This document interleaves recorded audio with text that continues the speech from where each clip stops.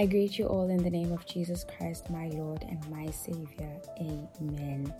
I am very happy to be back with you guys once again to share this episode or this lesson that is, I would say, very close to my heart. This is very near and dear to me because it's something that I've been learning for the past, let's say, 3 weeks this month. And yeah, I want to share it with you guys. But before I do, we need to invite the Holy Spirit to come and to join us. Let's bow our heads as we pray. Our Heavenly Father, we thank you for your love, your care, your guidance, and your protection. We thank you for your provisions, Father, the food, the shelter, and the clothing that you give us. And we thank you for the opportunities that you've blessed us with and the people that you have surrounded us with, Father. As we read your word, we ask that your Holy Spirit might join us, might lead and guide us, Father, and edify us and convict us where we need conviction. In your mighty name we pray, Lord Jesus, asking that the blood that you spilled on Calvary might cover us in this moment. And until our very last moments here on this earth, until we be reunited with our Father in heaven. All this we ask in your mighty name we pray, Lord Jesus. Amen. It all started with me driving into the curb, okay? So basically, I messed up with parking and I kind of scratched the car, right? And you know, you hear that funny sound, that sound, and it's just like, I messed up. So after I parked, I kind of just sat in the car and I'm thinking, oh my word, should I go look? Should I just ignore it? Maybe if I ignore it, it'll go away. And I'm just like, no, I can't ignore it. I have to go and see how bad the damage is. So I go and I observe, and it was scratched, you guys. Like, I scratched it. So now I'm just looking at the damage and I'm thinking, okay, I need to tell my dad. Should I tell him? Should I not tell him? And the internal dialogue was getting really heated. And I'm thinking, oh, if I tell him, he's not going to want me to drive anymore. But if I don't tell him and he finds out himself, then like the whole situation is going to get worse, right? So I just opted to tell him to come clean, expose myself. And listen, it wasn't easy because I don't know about you guys, but when you are a firstborn daughter, there's like this almost a perfection complex that you have. You have to do everything perfectly. You have to get everything right every single time you do it. And when you don't, you almost feel like such a failure. And yeah, so like basically we're just never supposed to get anything wrong. We're supposed to always we're held to a higher standard, I would say. And I just felt like scratching the car, like I let my dad down. Like I didn't want to tell him this. But I was like, if I don't and he finds out himself, he's going to be so disappointed, even more so than me scratching the car, right? So I get into the house and I'm just like, let me just go tell him. And I went to him. I'm like, Dad, I'm sorry. I scratched the car. And this is what happened. I was trying to reverse and yeah.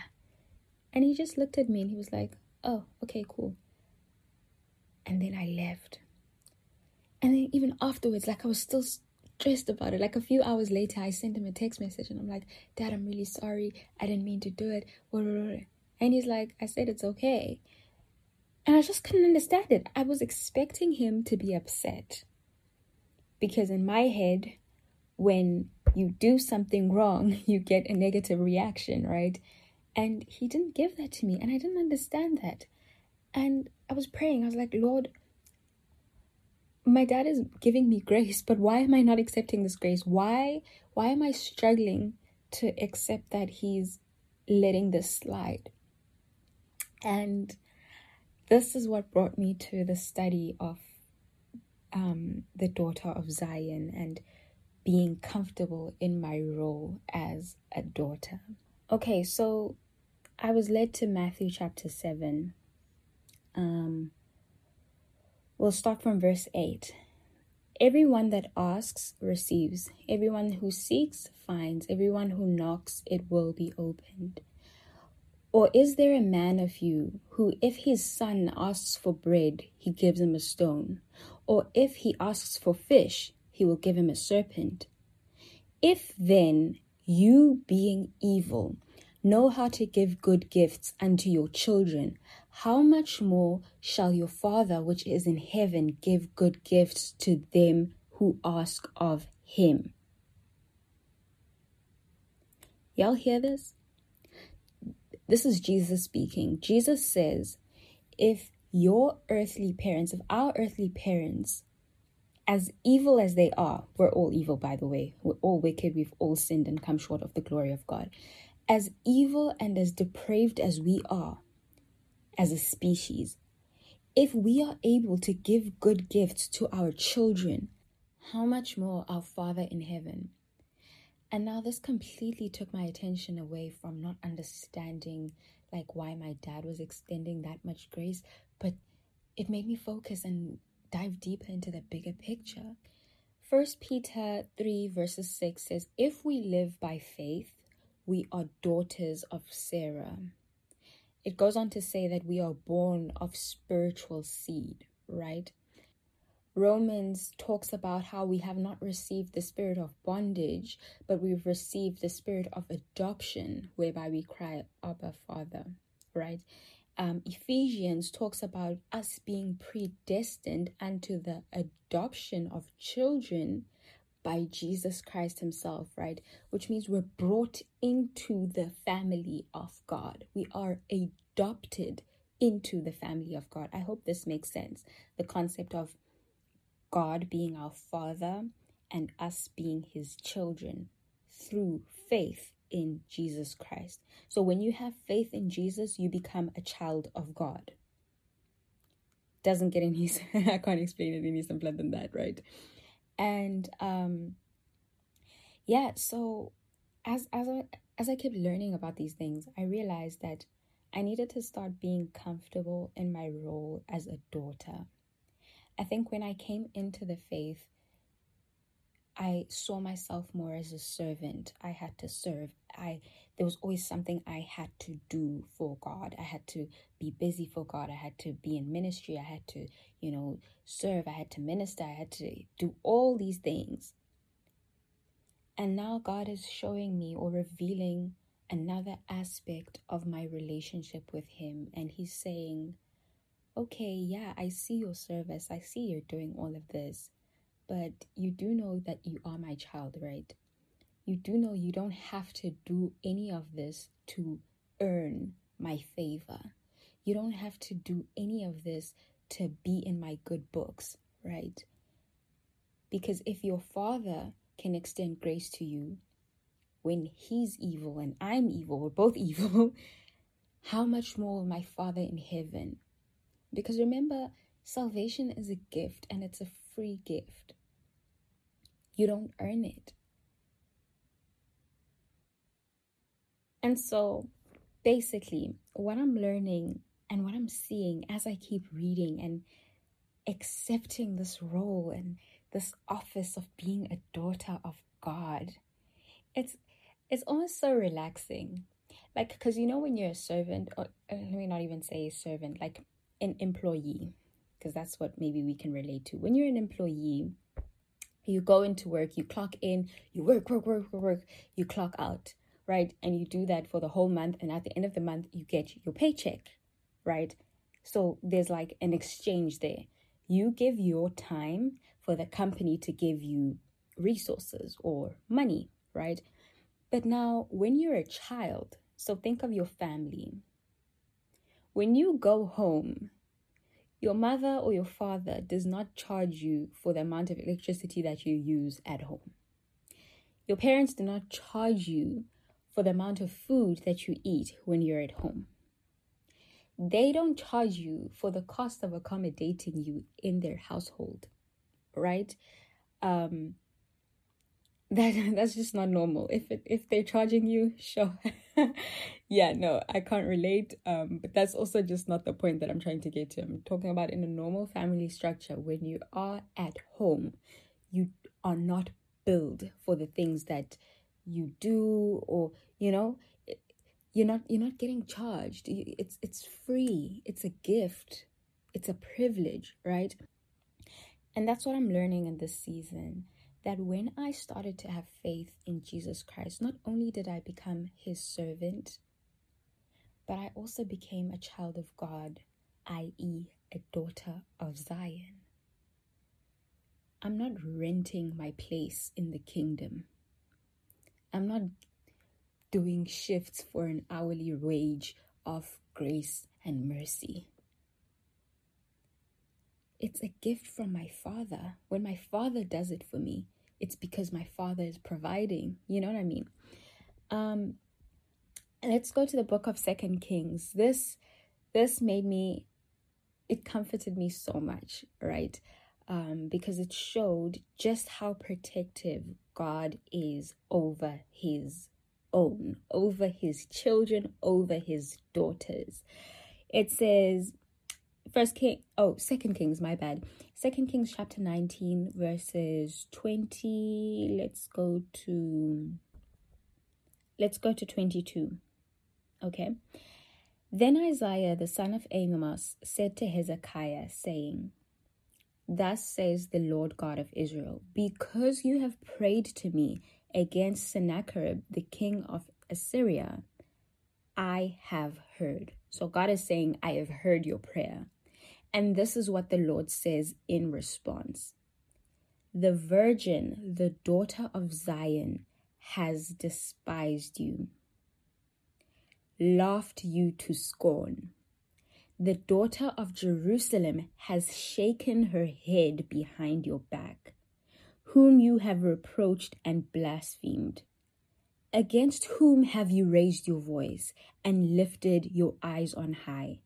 Against the Holy One of Israel. God is saying, like, if you actually read just the chapter before, they were spewing out threats the entire time, right? They were threatening to come and destroy Israel. But the second they started speaking about the daughters of Zion, that's when God responded. That's when he said, you know what? Enough is enough. Who are you talking to?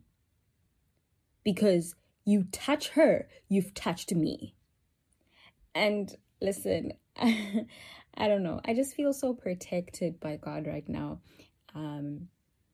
That because this is the living word, this not only applies in their time, it applies to me right now, and it's such a blessing to know that, I can't protect myself to this level, but God has assured that he will protect me and he fights for me. So I don't really need to worry about a lot of things because God's got this, you know what I mean? And another comforting verse that I found was in Isaiah chapter 62, verses 11, that says, say to the daughter of Zion, her salvation is coming. Like a constant reminder that God takes care of his daughters. And if you even look up the word daughter, one of the Hebrew or Greek translations, it translates to being the apple of one's eye. This is a very protected, delicate person, obviously a relative, but the relationships between a father and a daughter are ones that are so unmatched. And it's such a pity that the enemy tries to defile them, tries to mock them, or make it almost inappropriate for daughters to be as close with their fathers. We live in a generation where everything is sexualized. You can't walk around with your father without someone thinking that you guys are together, or you know what I mean. And it creates this gap where daughters want affection from their fathers, but then fathers also need, that nurturingness of a young lady and stuff like that. But because they can't get it from each other, they end up going to other places. You know what I mean? I just feel like God has designed such healthy structures for us, but then we always step out. But that's not my point. I'm going off on a tangent. The last verse is found in Jeremiah chapter 6, verses 2, which speaks on the characteristics of the daughters of Zion. It says, the daughter of Zion is comely and delicate. She is indeed a delicate woman. When I think daughter of Zion, I think Esther. I think a woman who is capable of being queen, and I'm not talking queen, Miss Independent Woman. No, I'm talking a woman comfortable in her femininity, who knows her role, who's not trying to usurp and run in the king's lane, but she's in her own role. She's being delicate and using her delicacy to, make changes and impact and save her people. So I think that's important for us to remember as the daughters of Zion, as sons of Zion, because I know that there are some men who will also tune in. But just more specifically, being a child of God. When you're a child of God, you are a protected species. There is a verse that even talks about the daughters of Zion, or the children of Zion. They have a hedge of fire around them. This speaks to the level of protection that God gives and he extends to his children. You know what I mean?